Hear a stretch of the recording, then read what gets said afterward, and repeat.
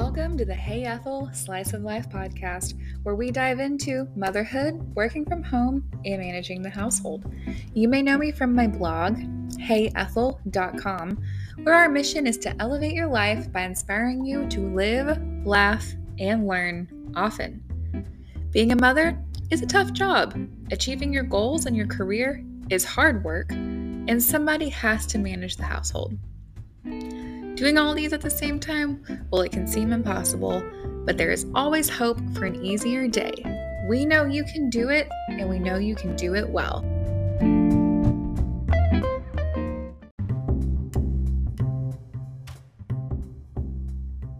Do you love our show? Consider supporting us with a small monthly donation. Just click the link in the episode description. It'll take you where you need to go. Does the stress of a bad morning flow over into the rest of your day? Does sleeping in too late, skipping breakfast, and rushing out of the house sound too familiar? Then it might be time for a good morning reset. Maybe you're the type that sets several alarms the night before, only to snooze them all the next morning. Or lately, you seem to have more bad days than good days. You may feel that maintaining yourself and your family's needs often leaves you really unbalanced. Well, there will never be a better time than now to start improving your morning routine. A good morning truly lays the foundation for the entire day, all right? Take a breath, think about it, and when you're ready, let's do it. So, the first thing that we do in our morning routine is a daily devotion. First thing in the morning, before you do anything, reach for a devotional tailored to you. Dedicate time for prayer and reflection. You will find the stressful hustle and bustle in your life starts to diminish when you can connect with God and focus on your faith. Some of our favorite devotionals are Jesus Calling by Sarah Young, Grace for the Moment by Max Lucado, and Sweet Tea for the Soul by Linda Kozar. It's not just about the devotional though.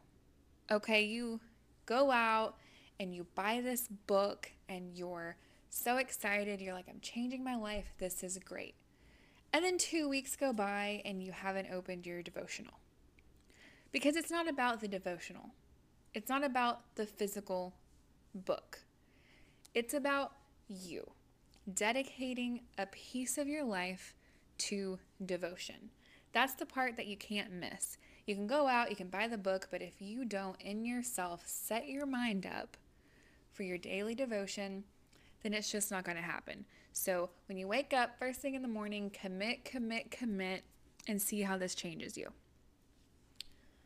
The second thing that you need for a good morning is breakfast. I know. I sound like the nagging mom with her teenagers heading out the door, skipping out on breakfast. You probably know it. I know it. We all have had this happen at some point in our life. But the truth is, breakfast is the fuel your body and mind need. Make time for a nutritious breakfast that energizes you for the day. Skip that sugary cereal, skip the drive-thru donuts, get something healthier, something homemade, eggs, avocado toast, fruit, bagels, yogurt bowls, Greek yogurt, things that have protein in them, things that are going to just get you ready for your day, okay? Focus on it. Do it every morning. Make it at home. It will change the entire day. You will be surprised how little time it takes also to prepare a healthy, delicious breakfast. Make your own breakfast will also fuel your sense of accomplishment when you know you did something to make yourself feel good that day.